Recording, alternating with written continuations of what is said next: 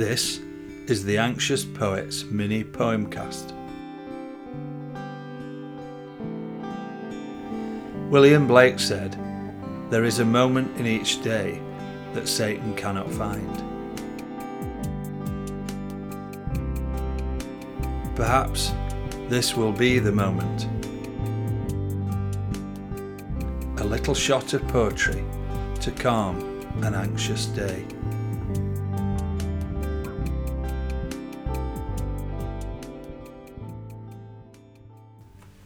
Martins in the eaves.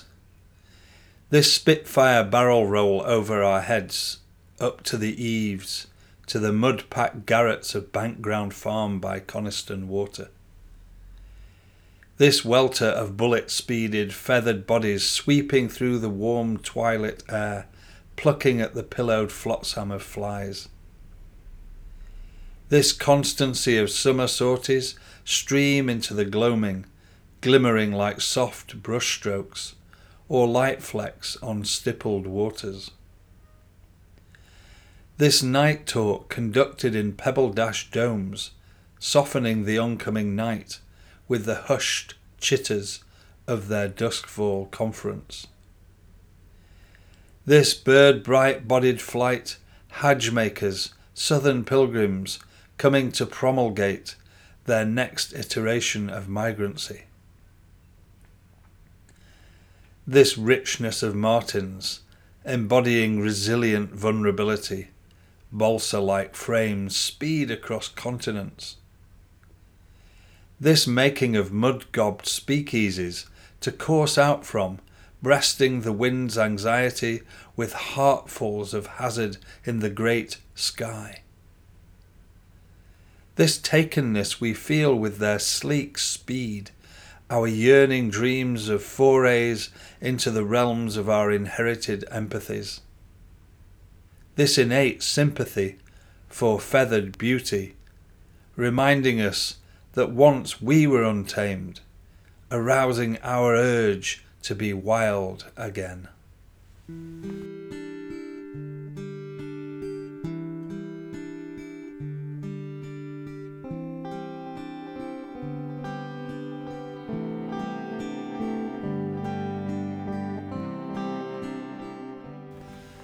Martins in the eaves. This Spitfire barrel roll over our heads, up to the eaves, to the mud-packed garrets of Bankground Farm by Coniston Water. This welter of bullet-speeded feathered bodies sweeping through the warm twilight air, plucking at the pillowed flotsam of flies. This constancy of summer sorties stream into the gloaming, glimmering like soft brushstrokes or light flecks on stippled waters. This night talk conducted in pebble-dashed domes, softening the oncoming dark with the hushed chitters of their duskfall conference. This bird bright-bodied flight, Hajj-makers, southern pilgrims, coming to promulgate their next iteration of migrancy. This richness of martins embodying resilient vulnerability, balsa-like frames speed across continents. This making of mud-gobbed speakeasies to course out from, breasting the wind's anxiety with heartfuls of hazard in the great sky. This takenness we feel with their sleek speed, our yearning dreams of forays into the realms of our inherited empathies. This innate sympathy for feathered beauty, reminding us that once we were untamed, arousing our urge to be wild again.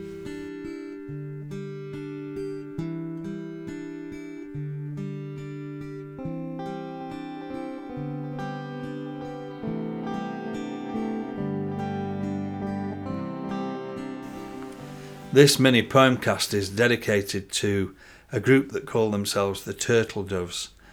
They are the group that gathered at Bankground Farm in Coniston, by Coniston Water in 2019 with David White and the team of guides of which I'm a part.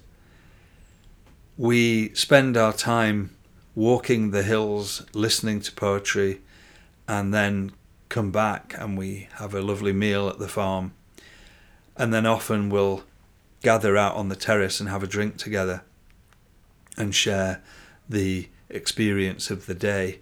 And a guy called Ian King and Micheál O'Sullivan come with us, and they sing in the mornings as well.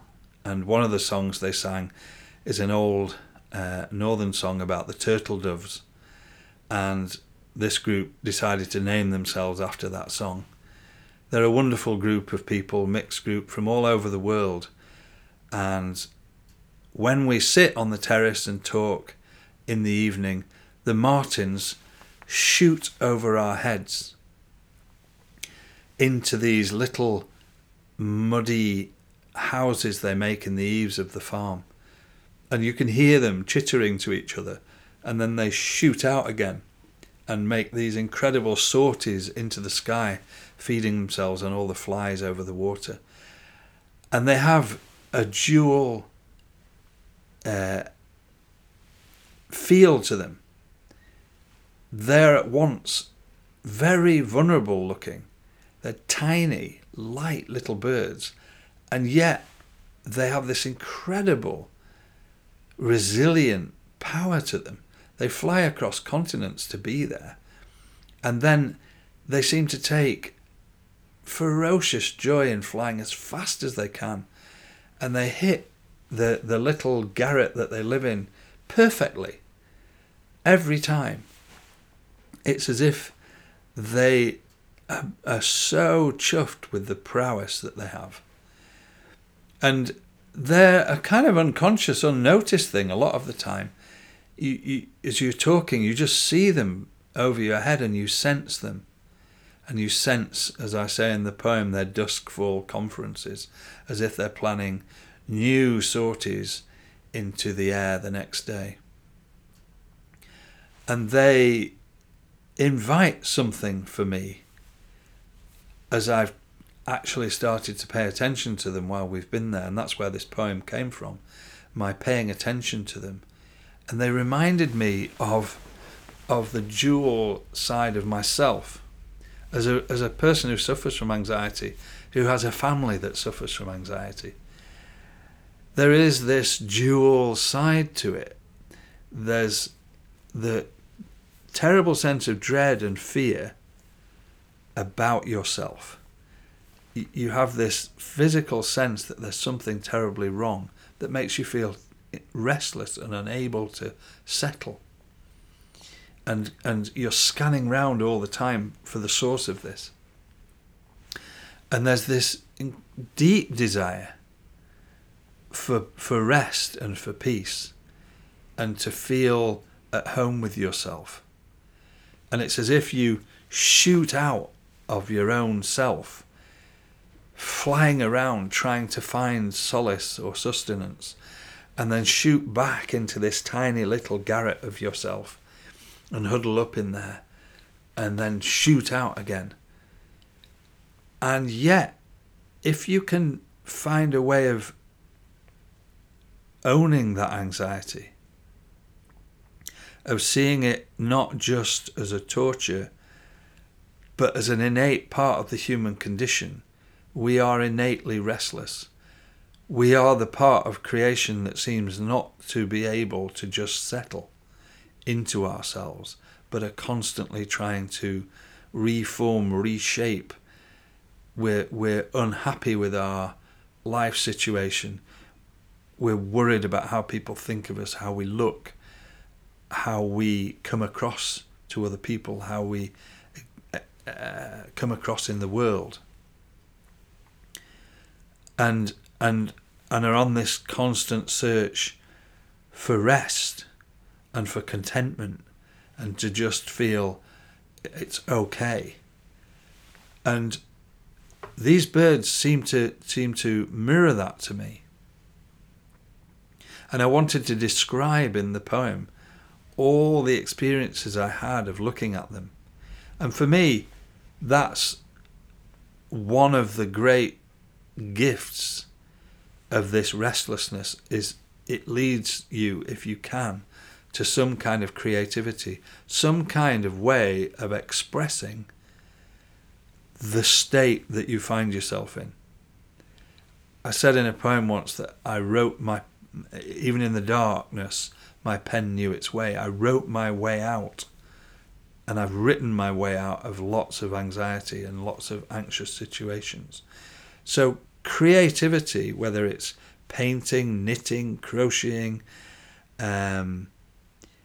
writing, photography, anything that creates an artifact that makes an outward representation of your inner state that you can then enter into a conversation with, that you can present to other people so that they can say, oh, yeah, ooh, that's how I feel.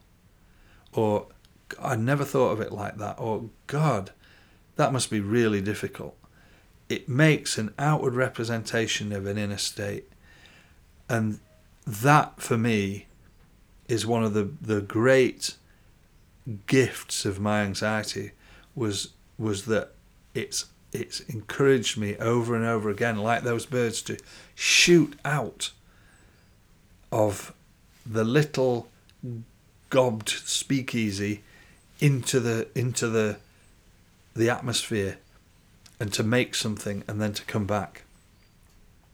This takenness we feel with their sleek speed, our yearning dreams of forays into the realms of our inherited empathies. I feel that we all inherit a sense of empathy.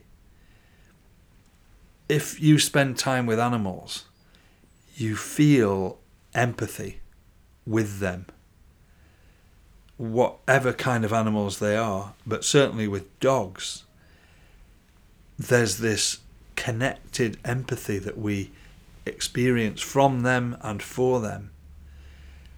And this has gone on for thousands of years.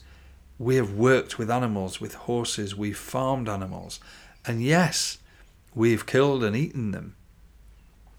But if you go back to native people and good indigenous people, good farmers, there's always deep respect for the animal, and not a wastage or a wantonness with it, but a willingness to honour that animal, to care for it.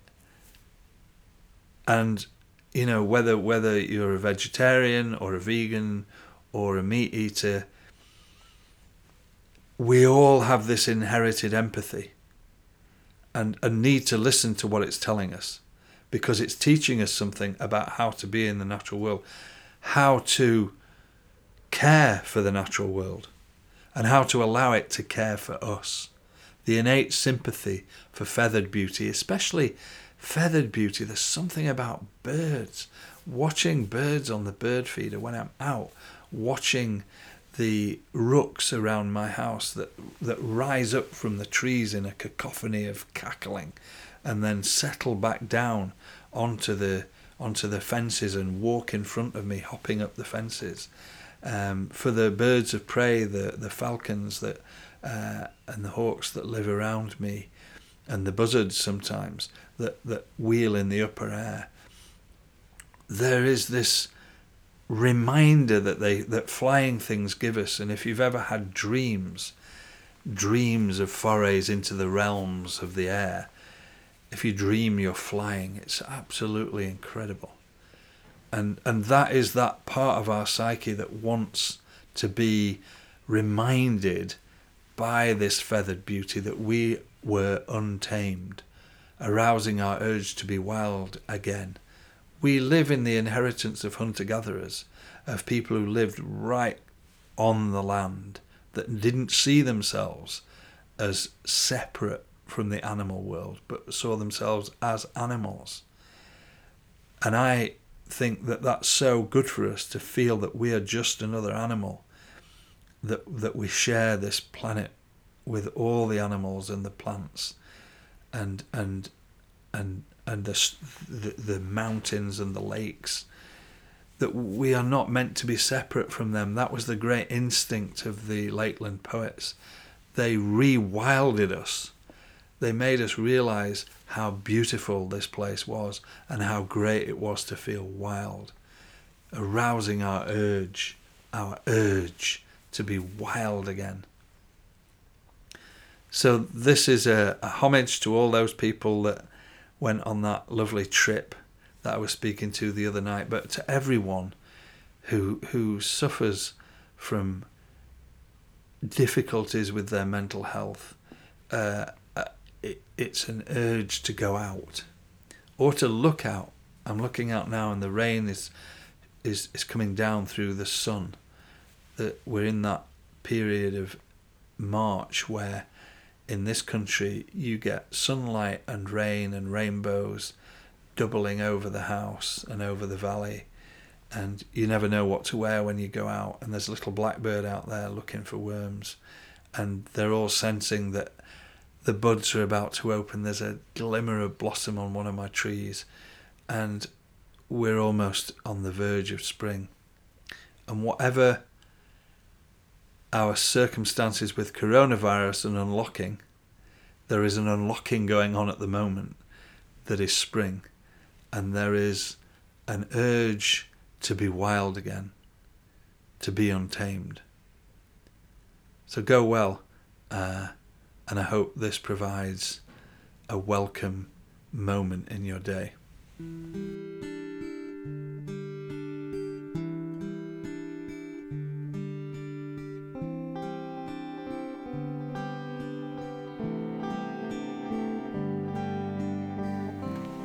Martins in the eaves. This Spitfire barrel roll over our heads up to the eaves to the mud-packed garrets of Bankground Farm by Coniston Water. This welter of bullet-speeded feathered bodies sweeping through the warm twilight air, plucking at the pillowed flotsam of flies. This constancy of summer sorties stream into the gloaming, glimmering like soft brushstrokes or light flecks on stippled waters. This night talk conducted in pebble-dashed domes, softening the oncoming dark with the hushed chitters of their dusk-fall conference.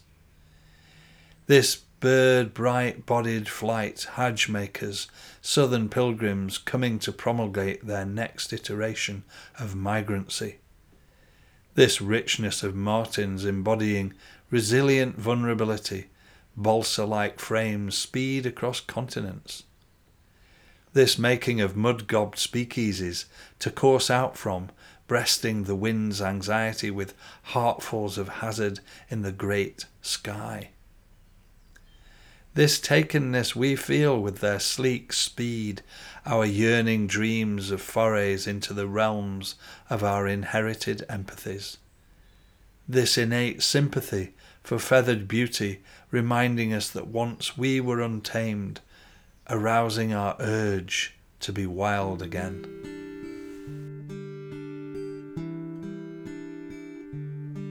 This has been the Anxious Poet's mini poemcast with me, Adrian Scott, the Anxious Poet.